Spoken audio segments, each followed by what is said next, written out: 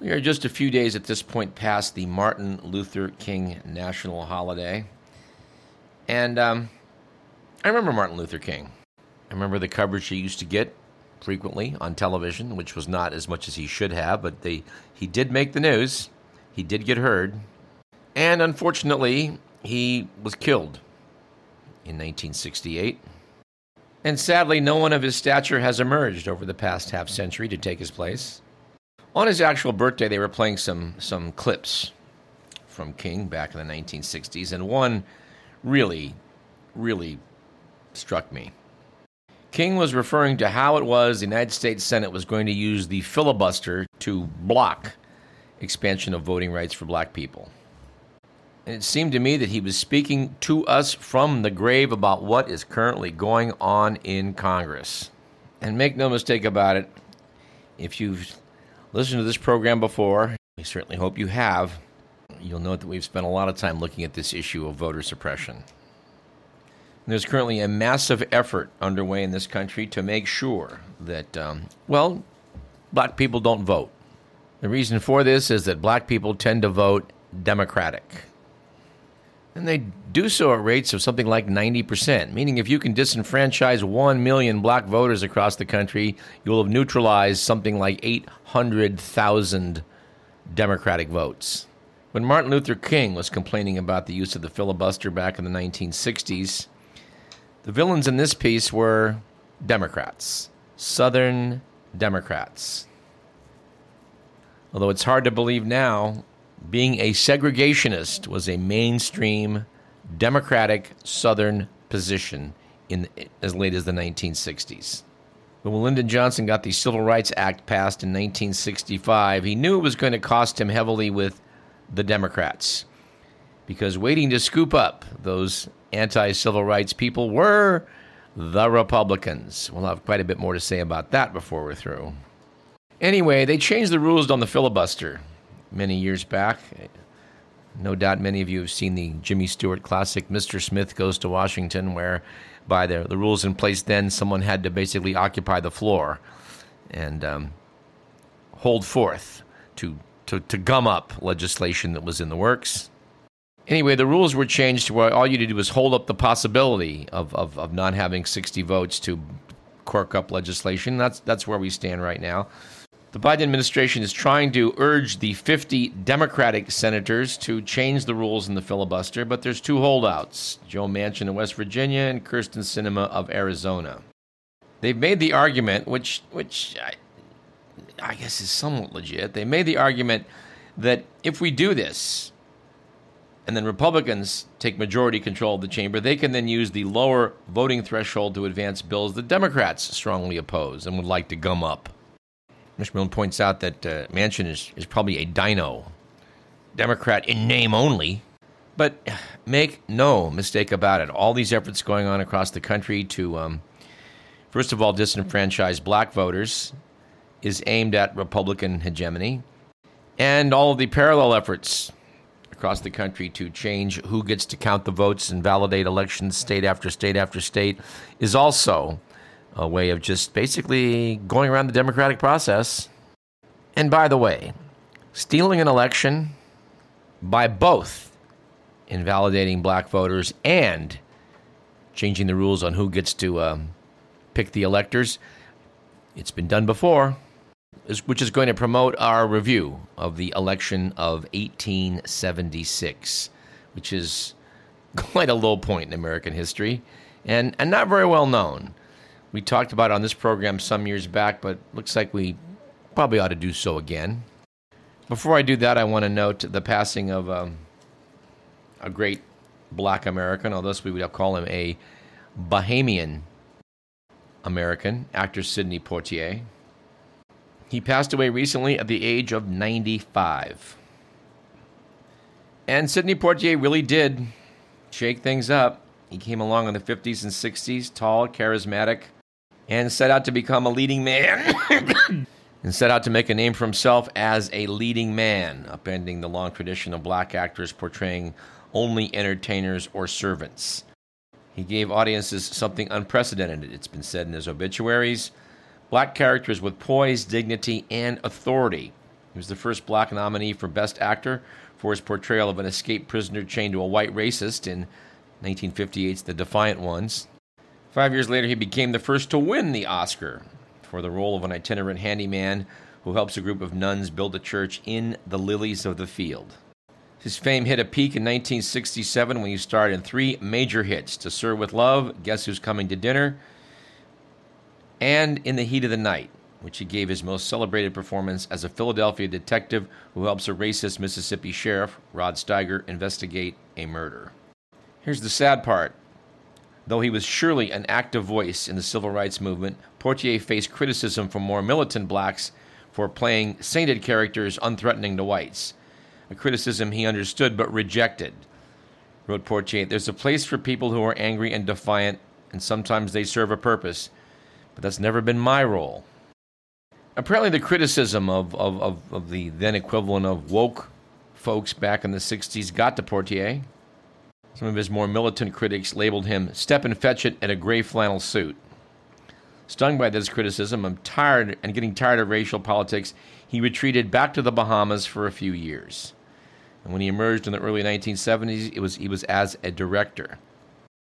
And I did not know this, but Sidney Poitier was the director for the prison comedy from 1980 starring Gene Wilder and Richard Pryor titled Stir Crazy. Funny movie. I noticed one picture also, in references to Portier, at the Lincoln Memorial, joining singer Harry Belafonte and actor Charlton Heston. Like Portier, Belafonte was born in 1927 and came to America, in this case from Jamaica, to make a name for himself.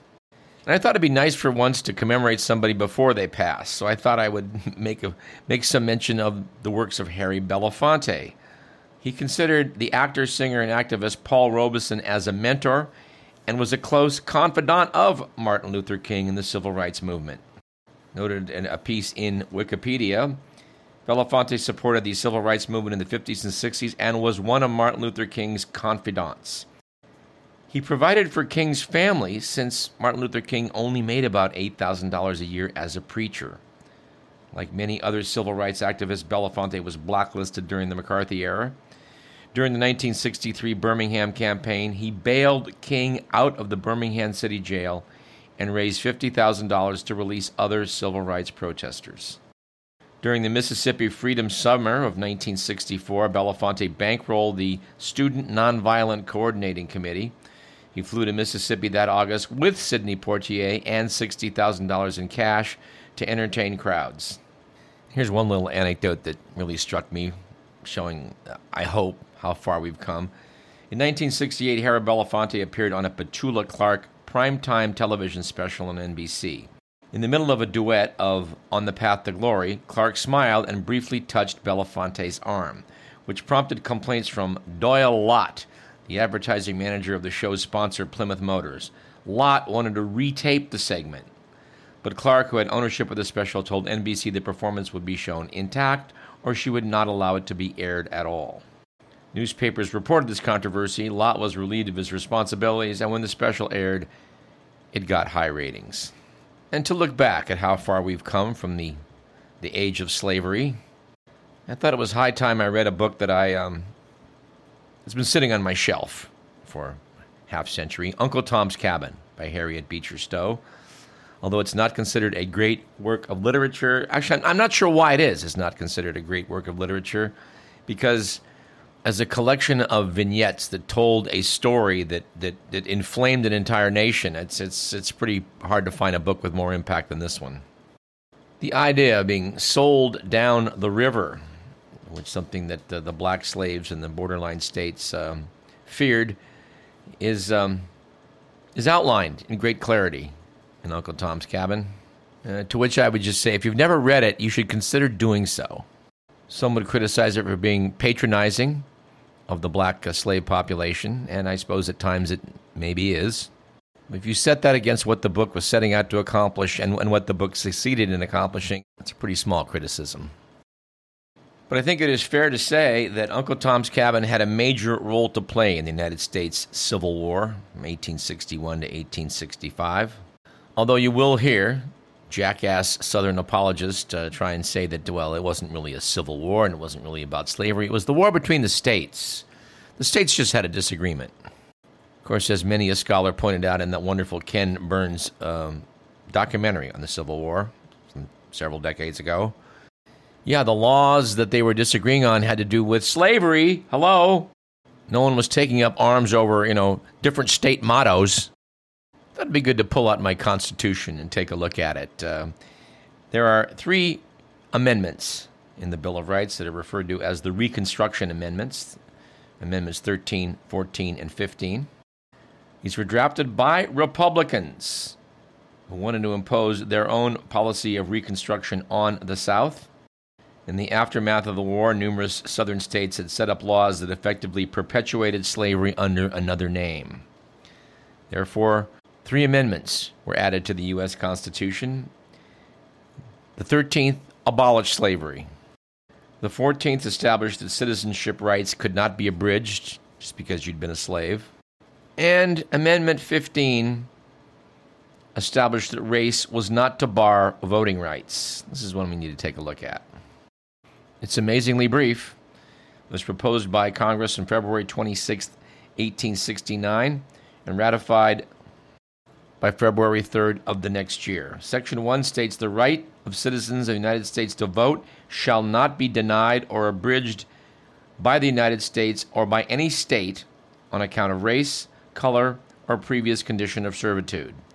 Section 2 notes that Congress shall have the power to enforce this article by appropriate legislation. And that's it. But then, wouldn't you know it, the Republican Party lost interest in slavery and the formerly enslaved. They got a lot more interested in things like railroads and taking vast swaths of territory and having it handed over to them. So they kind of looked the other way when the Ku Klux Klan arose and when states nevertheless passed legislation that sort of made it tough to vote if you're black. Passed things like the grandfather clause in laws stating, well, if your grandfather voted, you could vote. They introduced poll taxes to where you had to pay a certain amount of money, a tax, to vote. If you didn't pay the tax, you didn't get to vote. And when you know the Supreme Court came in on the side of the oppressors, when civil libertarians tried to argue that having segregated railway compartments was unconstitutional, according to these Reconstruction Amendments, they decided in the case Plessy versus Ferguson that, no, we admit that the facilities are separate, but separate doesn't mean that they're unequal. That's the key thing. They can't be unequal. And this bit of preposterous legal fiction was maintained for the next half century up till the 1950s, when it was finally reversed with the Brown versus Board of Education decision. For more on that, we refer you to our interview conducted several years back with William Batetta, who runs the museum in Kansas, which is dedicated to the case of Brown versus Board of Education. But I made reference earlier to the notorious election of 1876, and I think we need to go back and take a look at that again. In 1876, Ulysses S. Grant was the President of the United States, a guy who had basically won the war for the Union. In what's called the Reconstruction period, as the South was being brought back into the United States, there were at least 3 states that had military governorships put in place by the Republicans: Louisiana, Florida, and South Carolina, I believe.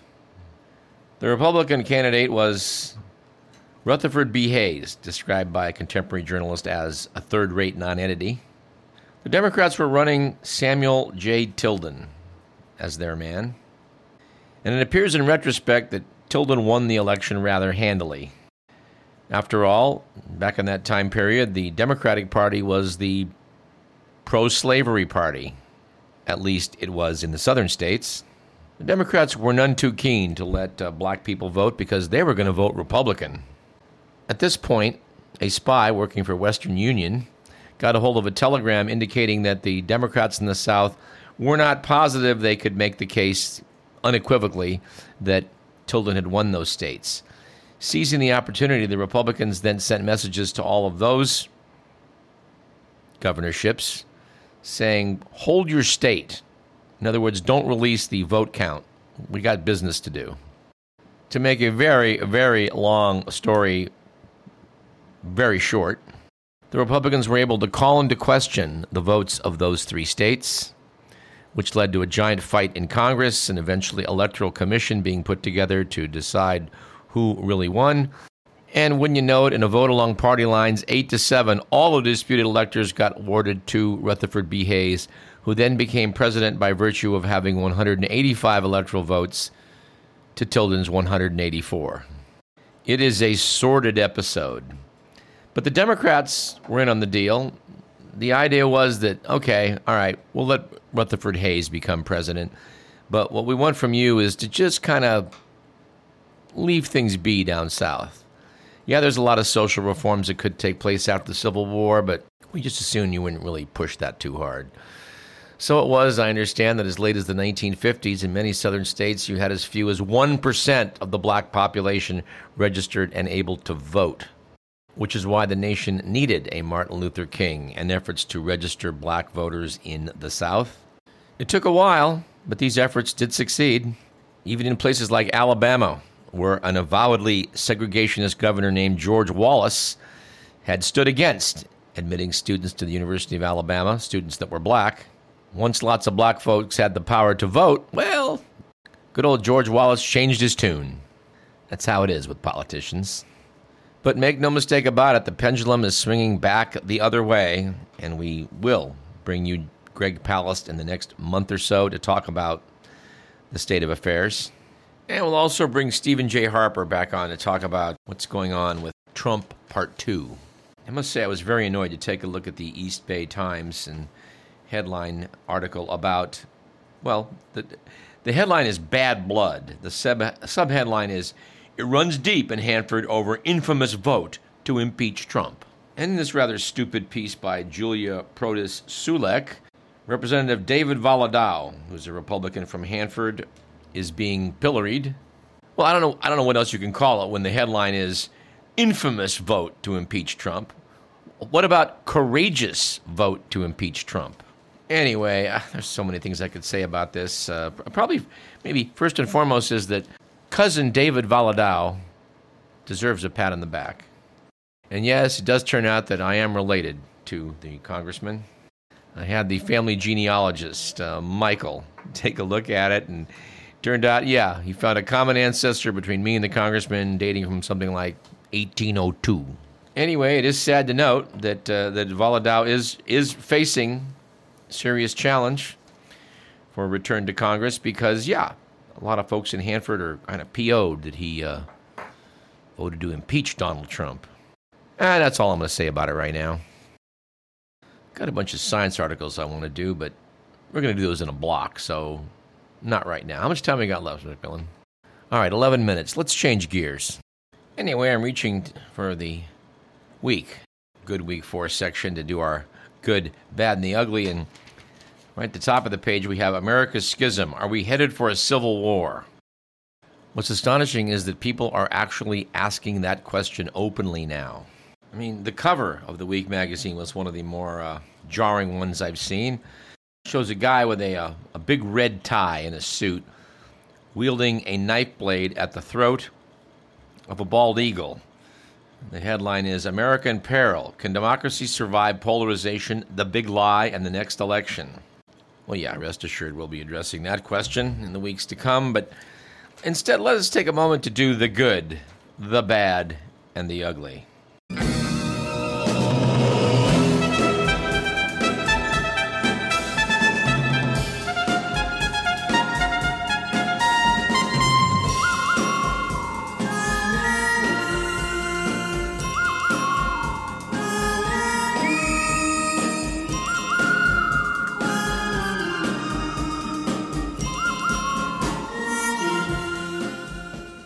According to the Week magazine, it was a good week last week for getting the jab, after British doctors treating men who've had COVID reported that the virus sometimes damages vessels in the penis, causes impotence, and a permanent reduction in its size. Now, all you anti-vaxxers out there, if it hasn't occurred to you up till now that there are good enough reasons to go out and get a shot, how about this one? An active COVID infection may give you a smaller penis. Ouch. And it was, on the other hand, a bad week, we'd have to say, for artistic flourishes. After, again, a story from Britain, a British surgeon, Simon Bramhall, was banned from practicing medicine. The reason? Well, when he transplanted some livers, he would tend to brand his initials in the liver. For his part, Bramhall admitted doing the branding, which he called stupid and entirely wrong. Mr. Will asked the question, how did they find out? I'm thinking, well, perhaps at autopsy later on when they were taking a look and, saw SB burn into the liver that, something was up. That's my guess. And we would add it was surely a bad week for military surplus, with the news that the Norwegian military announced that due to shortages, soldiers must turn in underwear issued during their mandatory military service so it can be recycled to new conscripts. And then what we would have to call a bad and ugly week for mandates, there's this. North Korea has launched a campaign to pressure citizens to produce more human and animal poop for fertilizing their crops. North Koreans who fail to meet their manure quota will be fined and not allowed into public food markets, according to the government. Of course, we do have to point out, if you're going to take these North Koreans and give them less food, well, not long after, you're probably going to exacerbate the poop crisis. That's just our guess. And finally, here's an item we're not sure if it's good or bad or ugly or all three. I guess it is. But the word is that cargo scavengers are doing a brisk business reselling goods they've uncovered in abandoned shipping containers. That's according to Bloomberg Business World. Snarls in the supply chain have left an estimated 3 million containers idling on ships queued up at ports around the world. Containers lose their value when they don't reach their destinations on time, and customers might refuse to accept the goods or simply abandon them. That's opened ample opportunities for cargo salvage buyers, who either buy containers from distributors, if the contents are likely to be attractive, or charge a fee to take them off the shipper's hands. Often these buyers won't know exactly what the container will yield until they open it. And all these pieces got me wondering a bit about containerized cargo, and fortunately to educate all of us about that subject, we have the Uncle John's Bathroom Reader series, in this case the Actual and Factual Bathroom Reader, which is the 31st in their series. Let's take a few minutes and quote from this. Notes the book. You probably haven't heard of Malcolm McLean, but he was one of the most innovative businessmen of the 20th century, and for good or bad, one of the architects of the modern globalized economy. Notes the piece. Malcolm McLean was like a lot of kids who graduated high school during the Great Depression. He had big dreams, but his family didn't have enough money to send him to college. So he got a job pumping gas, and after a few years saved up enough money, $120, to buy a used pickup truck. With it, he went into business for himself, hauling produce, animal feed, and empty tobacco barrels around Winston-Salem, South Carolina. Soon he had more work than he could handle alone, so he brought in his sister and brother into the business. Then he began buying more trucks and hiring additional drivers to operate them. 2 years later, during Thanksgiving week in 1937, McLean hauled a shipment of cotton bales to New Jersey, where they were going to be unloaded into a ship bound for Istanbul. Jersey City is at least a day's drive from Winston-Salem, and when McLean arrived at the port, he discovered it was going to take at least that long for the longshoreman to unload his truck. In those days, ships were still loaded and unloaded the same way they'd always been, by hand, one piece of cargo at a time, using manual labor. Each of McLean's bales of cotton had to be taken aboard the ship individually, by hand if it was small enough, or using a crane if it was too heavy for longshoremen to carry. Once aboard, the bale had to be secured in place with ropes, again by hand, to prevent it from being tossed by rough waters. Needless to say, loading and unloading a ship in this fashion was so inefficient and time-consuming that cargo ships typically spent half of their entire service lives stuck in port. This was the most expensive part of the journey. Shipping companies spent more money moving cargo on and off their ships than they did sailing them. As McLean sat there waiting for his truck to be unloaded, he wondered if he was going to make it back home in time for Thanksgiving, and it occurred to him that the process would be much quicker if his entire truck, along with its cargo, could be loaded aboard the ship as one unit. Then when it arrived in Istanbul, the truck could be unloaded and used to drive the cotton bales to their destination. More than 20 years passed before McLean was able to act on his intuition. By the 1950s, McLean and his siblings had built their business into the second largest trucking company in the U.S. Now, McLean had the seed money he needed to put his shipping idea to the test. He noticed over the years that when tanker ships carried crude from Texas to refineries on the East Coast, they made the return trip empty. No cargo was ever carried on deck either. All the oil was transported in huge tanks on the ship's hold below decks. McLean believed that if the decks of tanker ships were retrofitted to carry trucks loaded with cargo, the ships would make more money hauling the extra freight, and they would make it in both directions. He managed to sell an executive from National City Bank on the idea and secured $500 million in loans. McLean used $7 million to buy 2 old oil tankers and retrofitted them with steel platforms on their decks to hold truck trailers. At first, he left the wheels on the trailers, but soon realized the trailers would be much more stable in rough seas if he removed the wheels and secured the trailers directly to the decks. Removing the wheels eliminated wasted space beneath each trailer, and stowing the trailers so securely made it possible to load more of them. McLean managed to cram 58 truck trailers in a single layer on the deck of each ship. When it arrived, the containers were quickly removed from the ship by cranes that lowered the containers onto waiting trucks and railroad cars without any manual labor from longshoremen in a fraction of the time it would have taken to unload the cargo by hand. The container shipping era had begun. In the early 1960s, McLean talked the New York Port Authority into building the world's first wharf for container ships in Elizabeth, New Jersey. A few years later, he convinced the port of Rotterdam to begin handling container ships as well. McLean was careful to patent the designs of his shipping containers, the cranes that lifted them off the ships, and other technologies that he developed. But he was shrewd enough to understand that there was more money to be made from increasing the flow of goods from standardized port facilities all over the world than there was by defending his patents against competitors. So he made them available, royalty-free, to the world, and in the process established a single international standard for containerized shipping. By 1968, Sealand was the largest container shipping firm in the world, with annual revenues of $227 million and a fleet of 36 ships. Perhaps thinking back to his days hauling tobacco containers, he approached the American tobacco giant R.J. Reynolds about buying Sealand, and in 1969 he sold the company for $530 million. His personal stake in Sealand sold for $160 million, the equivalent of more than $1 billion today.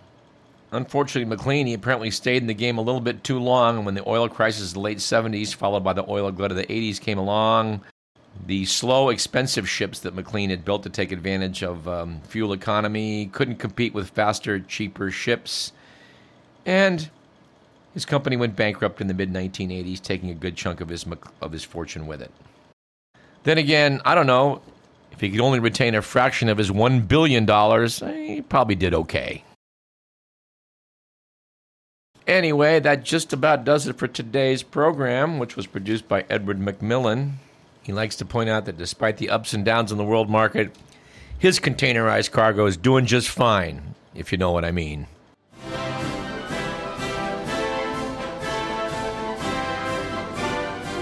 I'm Douglas Everett. This has been Radio Parallax. We look forward to talking to you real soon about some very interesting science stories and the documentary, JFK Revisited.